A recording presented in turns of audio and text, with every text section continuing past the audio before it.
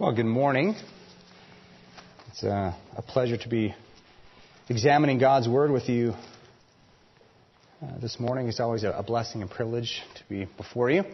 I'll have to ask that you bear with me. I've been battling a cough the last few weeks, and it tends to flare up the most when I talk, which, if you're a preacher, is most inconvenient. So be patient with me. But yes, this morning, it's a blessing to be examining God's Word with you. We'll be in the book of Colossians, as Joe has given me the occasion to preach.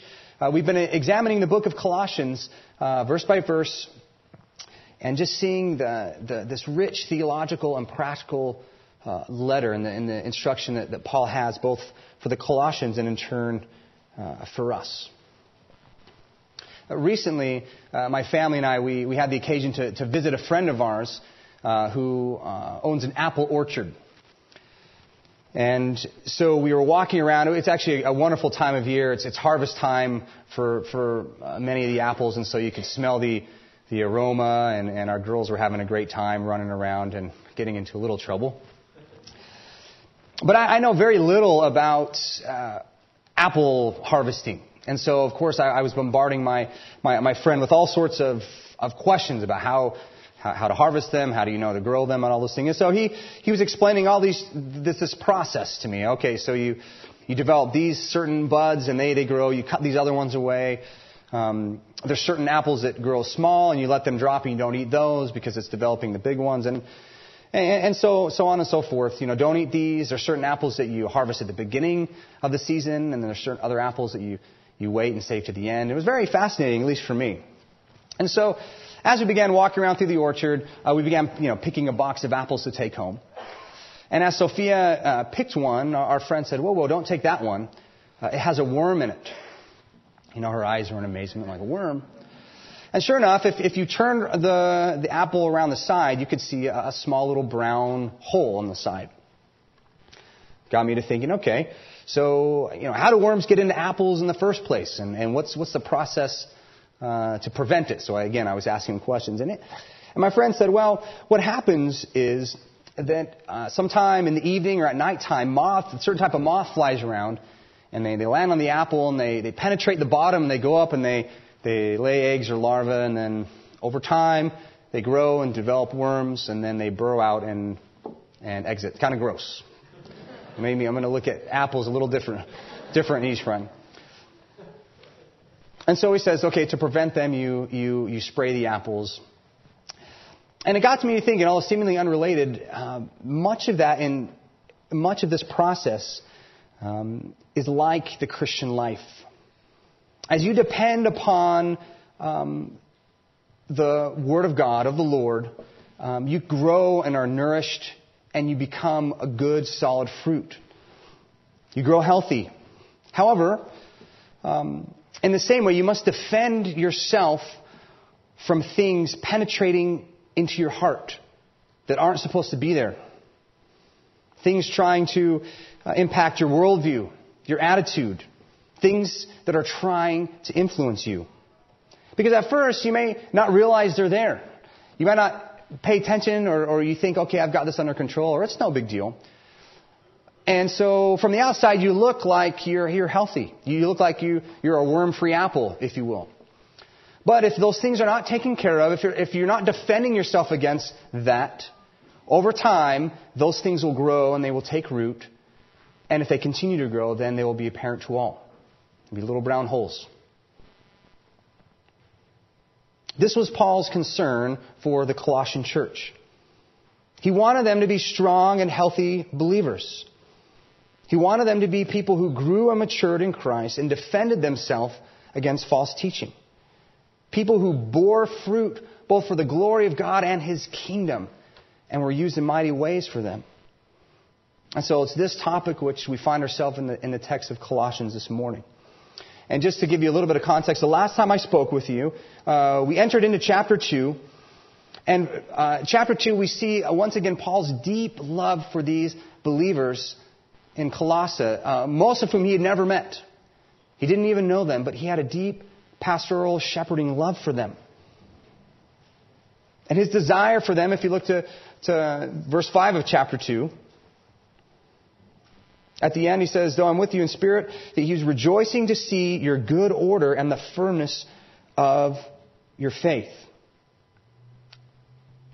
The firmness of your faith in Christ. And so he builds off of his teaching here. He continues off of what he had just given them instruction about, the church, and we'll talk about that in a minute. And he springboards off of it and says, okay, in order to have a healthy church, you have to have healthy believers within the church. Having a healthy church begins with you. It begins with you on an individual level. And so he springboards off this thought, and he continues on in verse 6. And this will begin our reading this morning. Colossians chapter 2, beginning in verse 6. And we'll be reading through verse 10. Paul writes, therefore, as you received Christ Jesus the Lord, so walk in him, rooted and built up in him and established in the faith, just as you were taught, abounding in thanksgiving. See to it that no one takes you captive by philosophy and empty deceit, according to human tradition, according to the elemental spirits of the world, and not according to Christ. For in him the fullness of deity dwells bodily, and you have been filled in him who is the head of all rule and authority. Let's go to the Lord in prayer as we examine his word this morning. Father, we thank you for your word. We thank you for the loving kindness which you show us. Lord, I pray as your body, examine your word, that you would conform us into your image. Help us to be teachable, that we might draw close to you, Lord, and honor you with our lives, we pray. In Jesus' name, amen. So in the beginning of verse 6, Paul says, therefore, and that's a good indicator for us that what he's about to say is connected to what he's just told us. And what he's just told us is that he was in constant struggle, care, lovingly caring for the church in Colossae. He wanted to find them in good order and in their firmness of faith. And last time we looked about how that was accomplished, and Paul gave us some ingredients for that you needed to be strong in heart, that as a church we need to have solidarity and love, that as a church we need to be sure in our understanding of what proper doctrine is so that we will be safe from false teaching. And as he went through these, Paul now continues on and he gives further insight to this, on how this is accomplished in your life. Because we know ultimately the church is not really a building, is it? It's made up of people, of members. And so the health of the church is dependent upon your health, your walk, your relationship with God. And so as Paul begins and continues this instruction, he provides for us two essential ingredients of a healthy Christian so that you will be firmly established in your faith. Two essential ingredients of a healthy Christian so that you will be firmly established in your faith. The last time we looked at the essential ingredients of a healthy church. Following up with this, expounding upon it now, Paul gives us some ingredients of a healthy Christian. Of a healthy Christian. And the first one is this. An ingredient of a healthy Christian is a person who walks in Christ. Walks in Christ. In verse 6 he says, therefore as you received Christ, so walk in him. So walk in him. This instruction seems pretty simple enough. Almost too simple, as it were. Like, yeah, that's it. Just if I'm a healthy Christian, I just have to walk in Christ. Yes. However, this is often the area that at times seems the most difficult. Living how you know you should. Living how you know you should. Paul says you received, and it's a little awkwardly put, as you received Christ. And what he's just meaning is that you were taught the gospel. We came and we preached the pure word of God in the gospel, and you believed it. And in this sense, the word received, it's being used in a technical sense, kind of received as transmitted. We were proclaiming this truth to you, and you accepted it. You believed it. You believed it. And so because you believed, now live according to that belief. Live according to that belief. It makes no sense to believe the gospel, or I suppose anything for that matter. It makes no sense to believe in the gospel, but then not live according to it.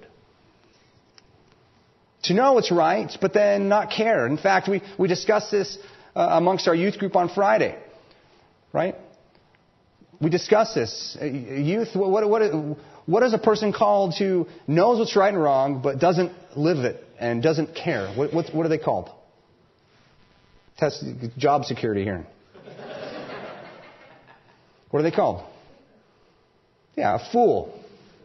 A fool.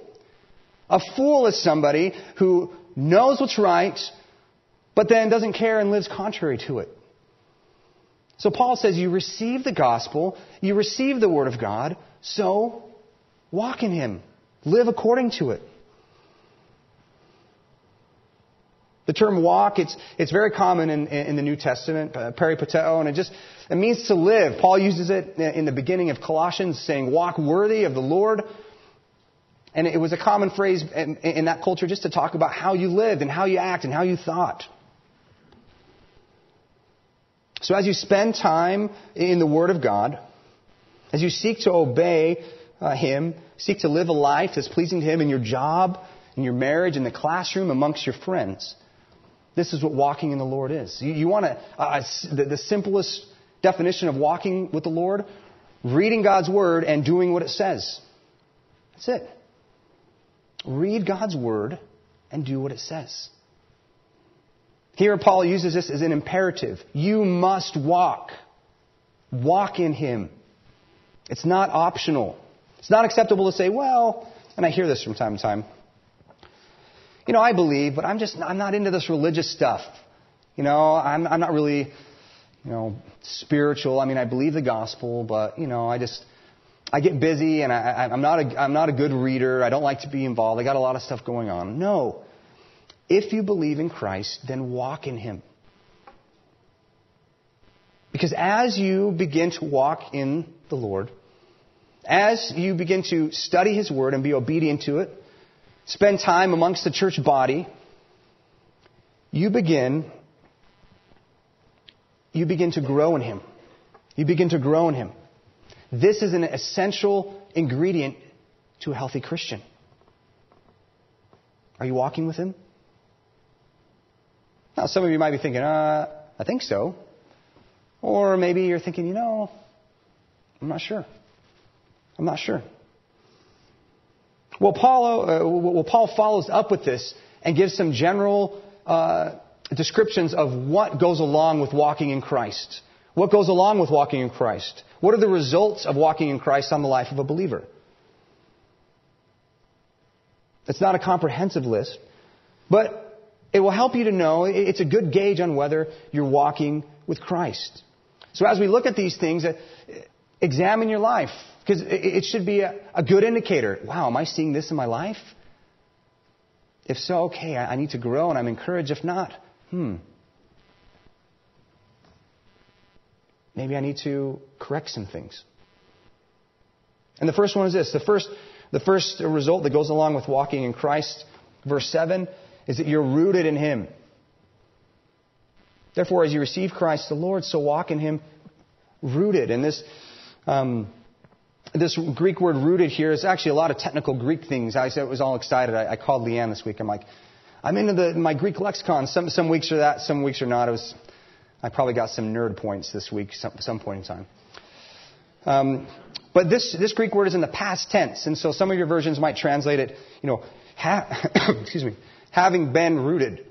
And so that's an appropriate way to put it. But this is unique in the Greek in the sense of this form is past tense with ongoing results. It happened in the past, but you can still see the results of it today.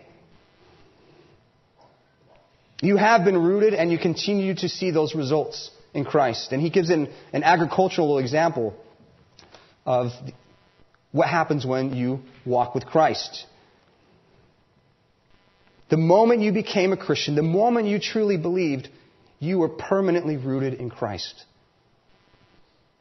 And that can never be taken away. Now, some people will say, well, wait a minute. Did you say permanently? Well, what about those people who seem to go to church for a while? They seem to be really involved, but then over time, they walk away. What about those people? Are they just backslidden Christians? What about them? Well, Jesus addresses them, doesn't he? Remember the parable of the sower in Luke chapter 8? It said the kingdom's like a field, and seeds are sown with the seeds of the Word of God. And some seeds, they land and they sprout up very quickly. They grow. They look like they're going to bear fruit. But then, as a result of testing, they fall away. Why? They had no root. There was really no root there to begin with. It's kind of terrifying, isn't it? You might be asking, well, wait, so how do I know if I have a root then? I don't want to walk away. How do I know if I'm rooted? It's simple. Walk with Christ. Walk in Him. Walk with Him. That is one of the blessings of walking in Christ, is the assurance of your salvation. Being rooted in Christ and having assurance of salvation is an ingredient for a healthy Christian. You don't walk with Him and do things to earn your salvation. That's impossible, and we know that. You do it because it's a natural fruit of your salvation. And the more you walk with Him, the stronger the roots become, and you can see the effects of it in your life. And we know this because Paul continues, and he gives another result of walking Him. He says, verse 7, having been rooted and built up in Him. Once you had genuine faith, you were rooted with Christ permanently then. And the effects of that are ongoing even to today. And now as you walk with Him, now this one's in present tense, and you are continually being built up in Christ. Well, what does that mean? What does it mean to be built up in Christ? It means that as you walk with Him, you will slowly become more like Him. You will become more like Him. As you spend time in His Word, as you obey Him, as you spend time in the body, you start to think the way He thinks, in a limited human sense, of course. You start to love the way He loved and act the way He acted. And there's much joy and fulfillment in this. See, Paul, what he does is he switches from a agricultural to a building metaphor. And he says, as you walk with Christ, you're like a building that is being built up piece by piece, floor by floor, one step at a time. A healthy Christian is rooted in Christ and is being built up into His image. And as you do this and as you grow, Paul continues and he says, being rooted and built up in Him and established in the faith. Another result of walking with Christ is that you're established in the faith. You're established in the faith. And in this instance, established is passive. Again, sorry for all the technical things, but I get excited about this because Paul is being so clear. In other words, what he's saying is, as you're rooted and as you're being built up, you will be made to be established. And if that's the case, who is doing the establishing? It's God. It's God. He hasn't left you alone. He hasn't left you to try to figure things out and walk with Him and be built up in Him alone. He was the one that did the work in your heart in the first place. And so as you walk with Him, He will establish you. That's why if you're walking with the Lord, you don't have to have any worry about falling away. No one ever fell away from the Lord who was strong in their walk with Him and then one day just says, I give up. You talk to any one of those people and they can tell you, well, I kind of slowly, I had some questions and I stopped reading my Bible and I stopped going to church and I started reading these other things that gave new insight and their walk with the Lord suffered and then they tailed off. It's the Lord that's establishing and strengthening your faith. And so you walk with Him just like you were taught. And this was a constant theme for Paul. That's what he wanted them, to be established and firm. In fact, if you just look as a reminder in verse 23 of chapter 1, he says, and he's talking to them about the reconciliation. He says, that you'll be holy and blameless if indeed you continue in the faith, stable and steadfast, not shifting from the hope of the gospel that you heard. Then now in chapter 2, verse 5, which we talked about it, he desired to see them in good order and firmness in their faith. Now in verse 7, he says, I want you to be rooted and built up and established in your faith. Where are you at? Are you a healthy Christian? Are you a healthy believer?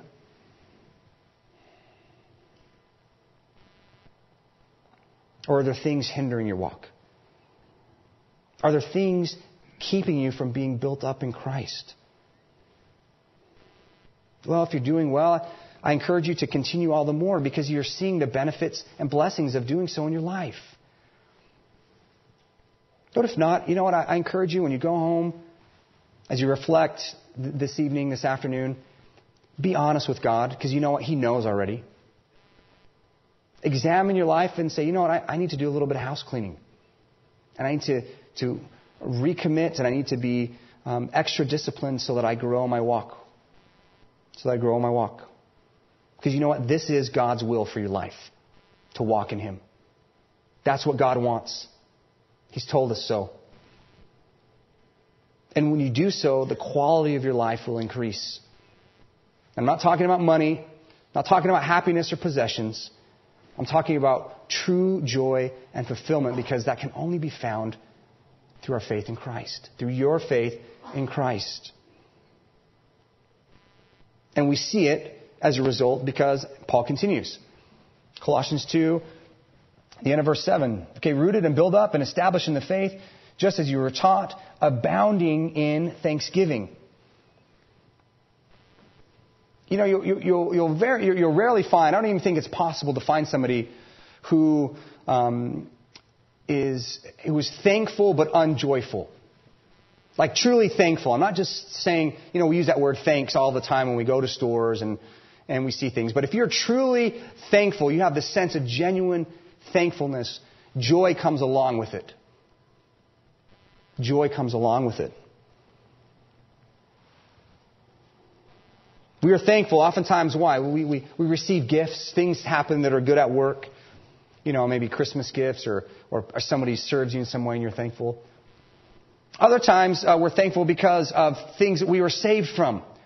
Right? You get pulled over by the police officer, but he decides to give you a warning instead. There's that moment of when he drives off, you're just like, oh, you're thankful.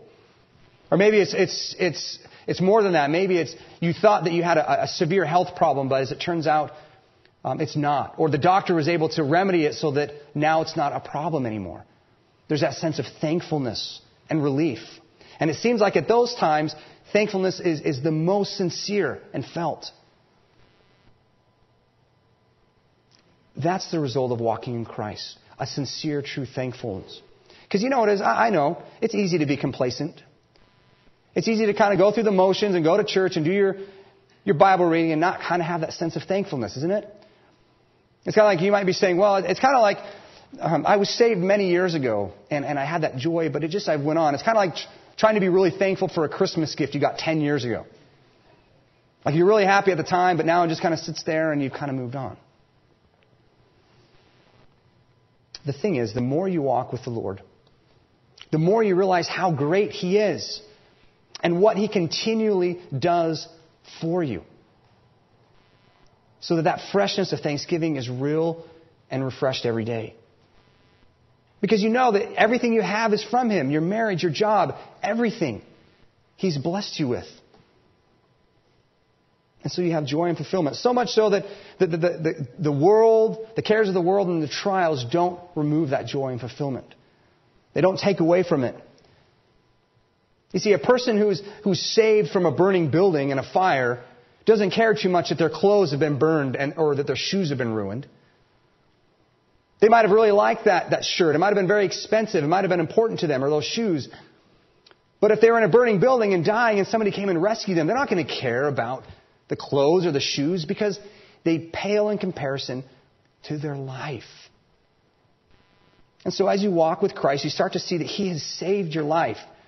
He has forgiven you of your sin. He's given you redemption and hope. So that even if the difficulty comes and things are taken away, when you put them within the light of Christ, they fade into the background. That's the result of walking in Christ. A healthy Christian abounds, overflows literally, with thanksgiving. With thanksgiving. That's an ingredient of a healthy Christian. And as you grow that, you will grow firm in your faith and walk. The second essential ingredient is this. The first was to walk in Christ.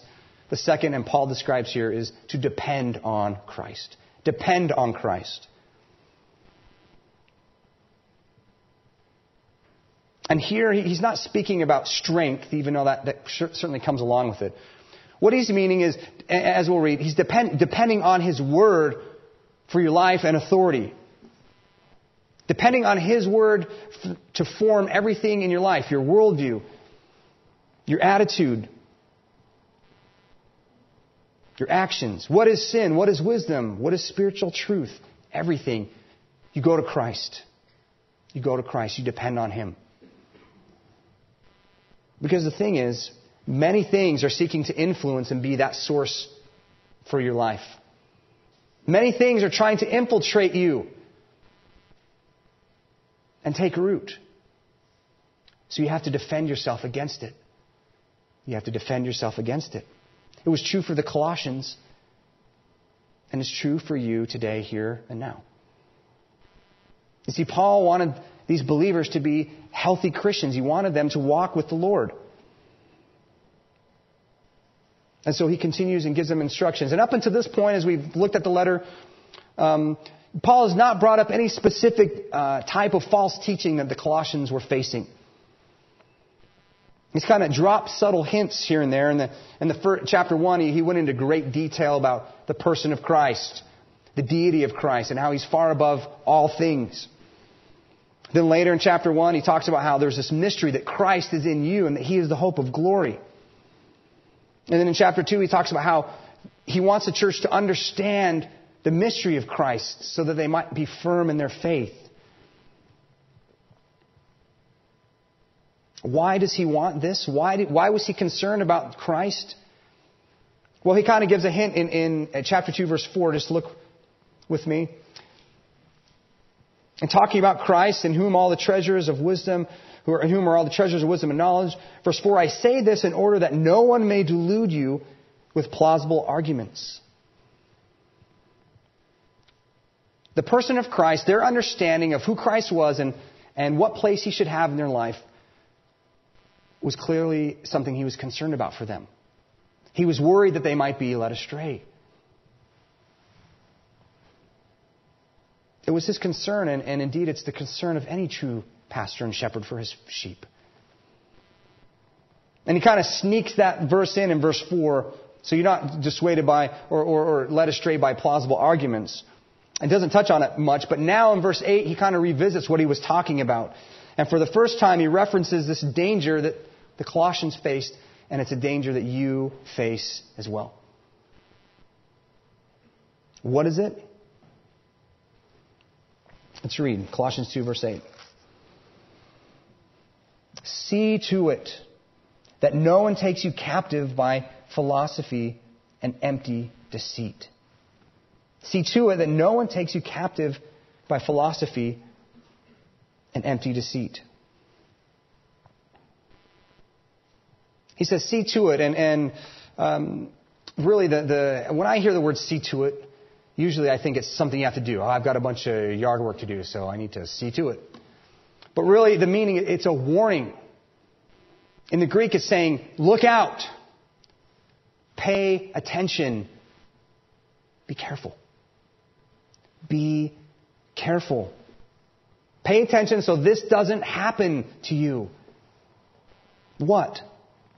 Being taken captive by false teaching. The word for captive here, it was often used to describe spoils of war. Men who were captured as a result of battle and then carried off to be slaves or just as spoils for victory. Paul says, pay attention. So what is it? What do we have to pay attention to that might capture you?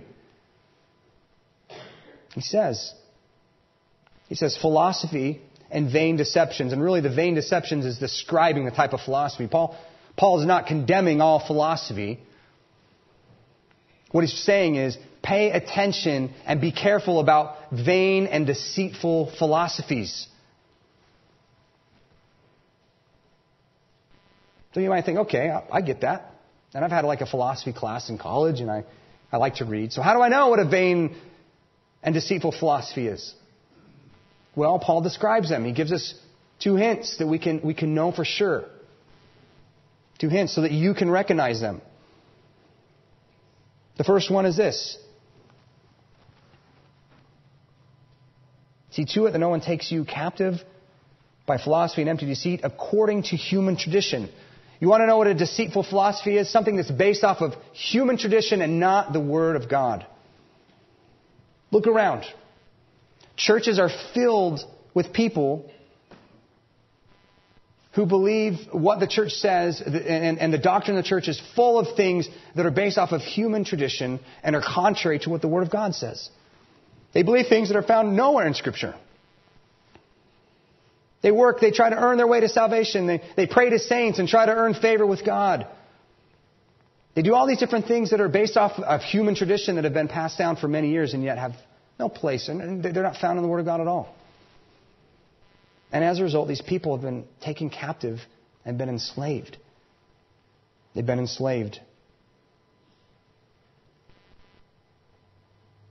It's true for many evangelicals as well, isn't it? You listen, you read books about your faith. It's all about being happy. You become a Christian and your problems will go away. Or that God wants you to be wealthy. That's His plan for you. Or that you can speak the Word of God and God He listens to your words and is compelled and must do what you say if you speak your prayer and so on and so on. God wants you to be famous for His glory, of course. All of these things are based off of human wants, human desires, human plans, and not the Word of God. And so Paul says, look out, pay attention, so that they don't capture you. So they don't capture you. He continues and he says, watch out for these deceitful philosophies. 1, because they're based off of according to human traditions, and 2, because they're according to, verse 7, off the elementary spirit, according to elementary spirits or elementary principles. And there's a disagreement among commentators on exactly what Paul means here. The word elementary spirits or principles, it literally means things in a row. And it was used to describe back then is the most simple and basic of things. And an example in our day we would say the ABCs. Like just very simple, basic things. And so some interpret this to mean, okay, Paul is warning them that these philosophies are too simple in nature. They don't make any sense. One scholar writes, to accept their teaching would be to descend, to regress from the mature teaching of Scripture to the infantile teachings of an immature religion, based not on advanced thinking and wisdom, but on silly and childish thoughts. To abandon biblical truth for empty philosophy is like returning to kindergarten after earning a doctorate. That kind of makes sense, I suppose. Starting to base your faith and be attracted to things that are based off of money or wealth or the flesh or the need to have the secret wisdom to become very spiritual. These things point to self-exaltation. They're the basest human worldly things that there is. And so Paul says, you've received the gospel. You've believed. You're past all that. You've matured. Don't go back. Don't go back. Other scholars interpret this as, or this word as elementary spirits, and some versions translate that. The ESV says spirits. And they view this ultimately to be a Satan or evil spirits. You know, they would worship back then all sorts of different spirits. Obviously there's different Greek gods and all those kind of things. Or they would worship in astrology and think that there were spirits directing and giving men wisdom. This is not within the church, of course, but this was within their culture. They would worship angels or higher beings, and Paul's already addressed that, about Christ being above an angel. Paul himself later, he warns Timothy about this very thing. And actually in 1 Timothy 4:1, if you would turn there with me.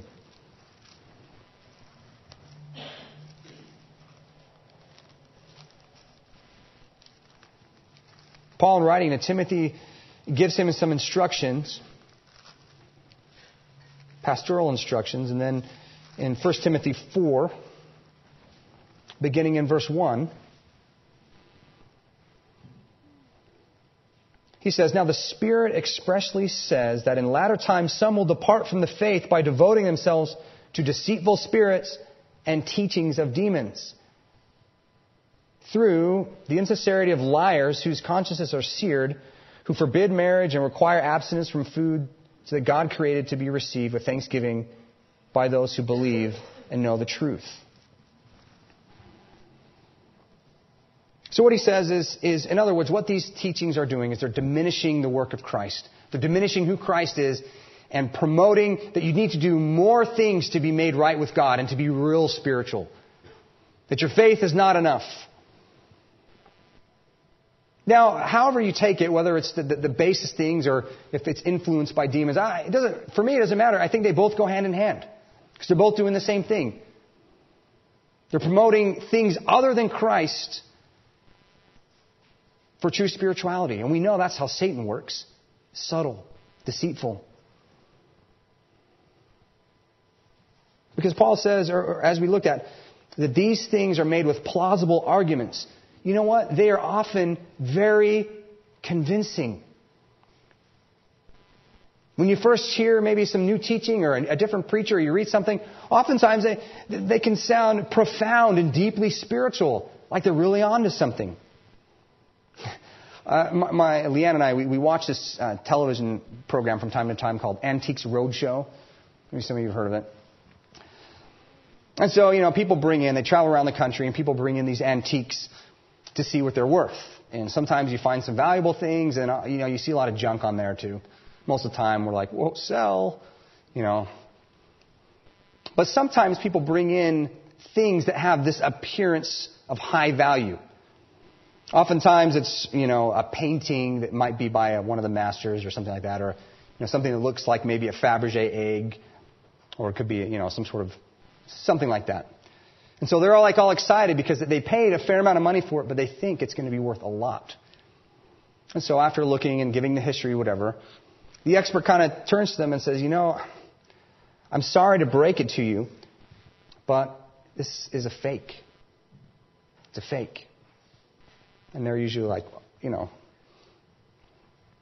they thought they had the real deal. But upon further and closer inspection, it didn't pass the test. See, the experts, they know the original so well. They can look close at it and say, well, you know what? These type of materials are not like the original. This type of craftsmanship, or maybe it's these kind of brush strokes. They know. So they're able to tell right away. They're able to look for and spot a counterfeit right away after close inspection. Because they know the original so well. How well do you know the original? You must pay attention. Pay attention. Spend time in the Word of God. Know the Word. Know the Word. See, Paul gives two imperatives in this passage. One, walk with Christ. Two, pay attention so that you're not taken captive.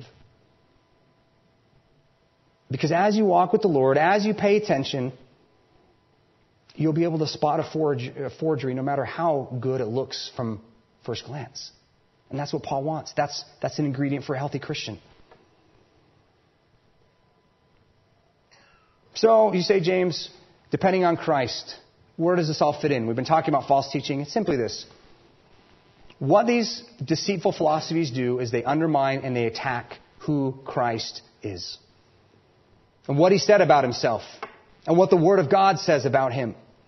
And they subtly undermine or change and contradict the Bible so that you start depending on other things and looking at other things and not the original. You start depending on human traditions or basic or demonic spiritual teachings and not Christ. And Paul says you don't need to look any further. You have all you need in Christ. How do you know this? He continues on. Verse 9. All you need is Christ, because for in Him the whole fullness of deity dwells bodily. You don't need anything more than Jesus, because Jesus is God. There's nothing greater than that. This verse and the next one, in fairness, could be a whole sermon on their own. But we spent a fair amount of time in chapter 1 looking at the deity of Christ. And so Paul just kind of reminds them that Christ is God, fully God. He's not lacking in God in any way, and He always has and He always will. So you don't need to look further for authority. You don't need to look further for fulfillment or teaching. Nothing is greater than Him. You don't need anything else. And in fact, continuing to verse 10, and you've been filled in Him, who is the head of all rule and authority. Christ is over all things. Angels, kings, traditions of men, and certainly religious aspirations of false teachers. A healthy Christian is somebody who depends upon Christ alone and walks with Him. And I wish I could give you a comprehensive list of these vain philosophies. I wish I could give you, we could spend hours looking at it, but we can't. There's too many of them, and they're changing all the time. But the thing is, Paul certainly knew a bunch of different vain philosophies, but he doesn't make mention of them because it doesn't really matter. In a sense, he says, whatever they are, you pay attention. Whatever you read, whatever you see, whatever you listen to, including what I'm saying here today, test it. Test it to see if it matches up with Scripture. And if it diminishes the person and deity and work of Christ in any way, have nothing to do with it. Watch out and pay attention. It's about Him. You want a healthy church? A healthy church begins with healthy Christians. Are you healthy? Are you walking and depending on Him? These are the ingredients. These are the ingredients. What is influencing you? Is coming to church just an aspect of your life? Or is it more than that? Because you know what? It has to be more than that. Is Christ the one you depend on for truth? Is Christ the one you depend on for wisdom and knowledge and forgiveness and strength, so that in Him you live and move and have your being? That's a healthy Christian. And we're not going to be perfect. It's not either you're a healthy Christian or you're not. There's things that we all have to work on, but let this passage encourage you to examine your life, examine where you're at with the Lord, and seek to be built up so that you might be a healthy Christian. Let's pray. Father, we thank You for Your word. We thank You for Your goodness and Your kindness to us. Lord, strengthen us, establish us, build us up, Lord, that we might be conformed to the image of Your Son. Lord, that we might have assurance of salvation, that we might glorify You. Lord, that we might proclaim Your word to the lost, Lord, that the world would see a difference in us through the way we live and act, so that the world might see Christ in us. We thank You, Lord, and we pray that You would bless the teaching of Your word. In Jesus' name, amen.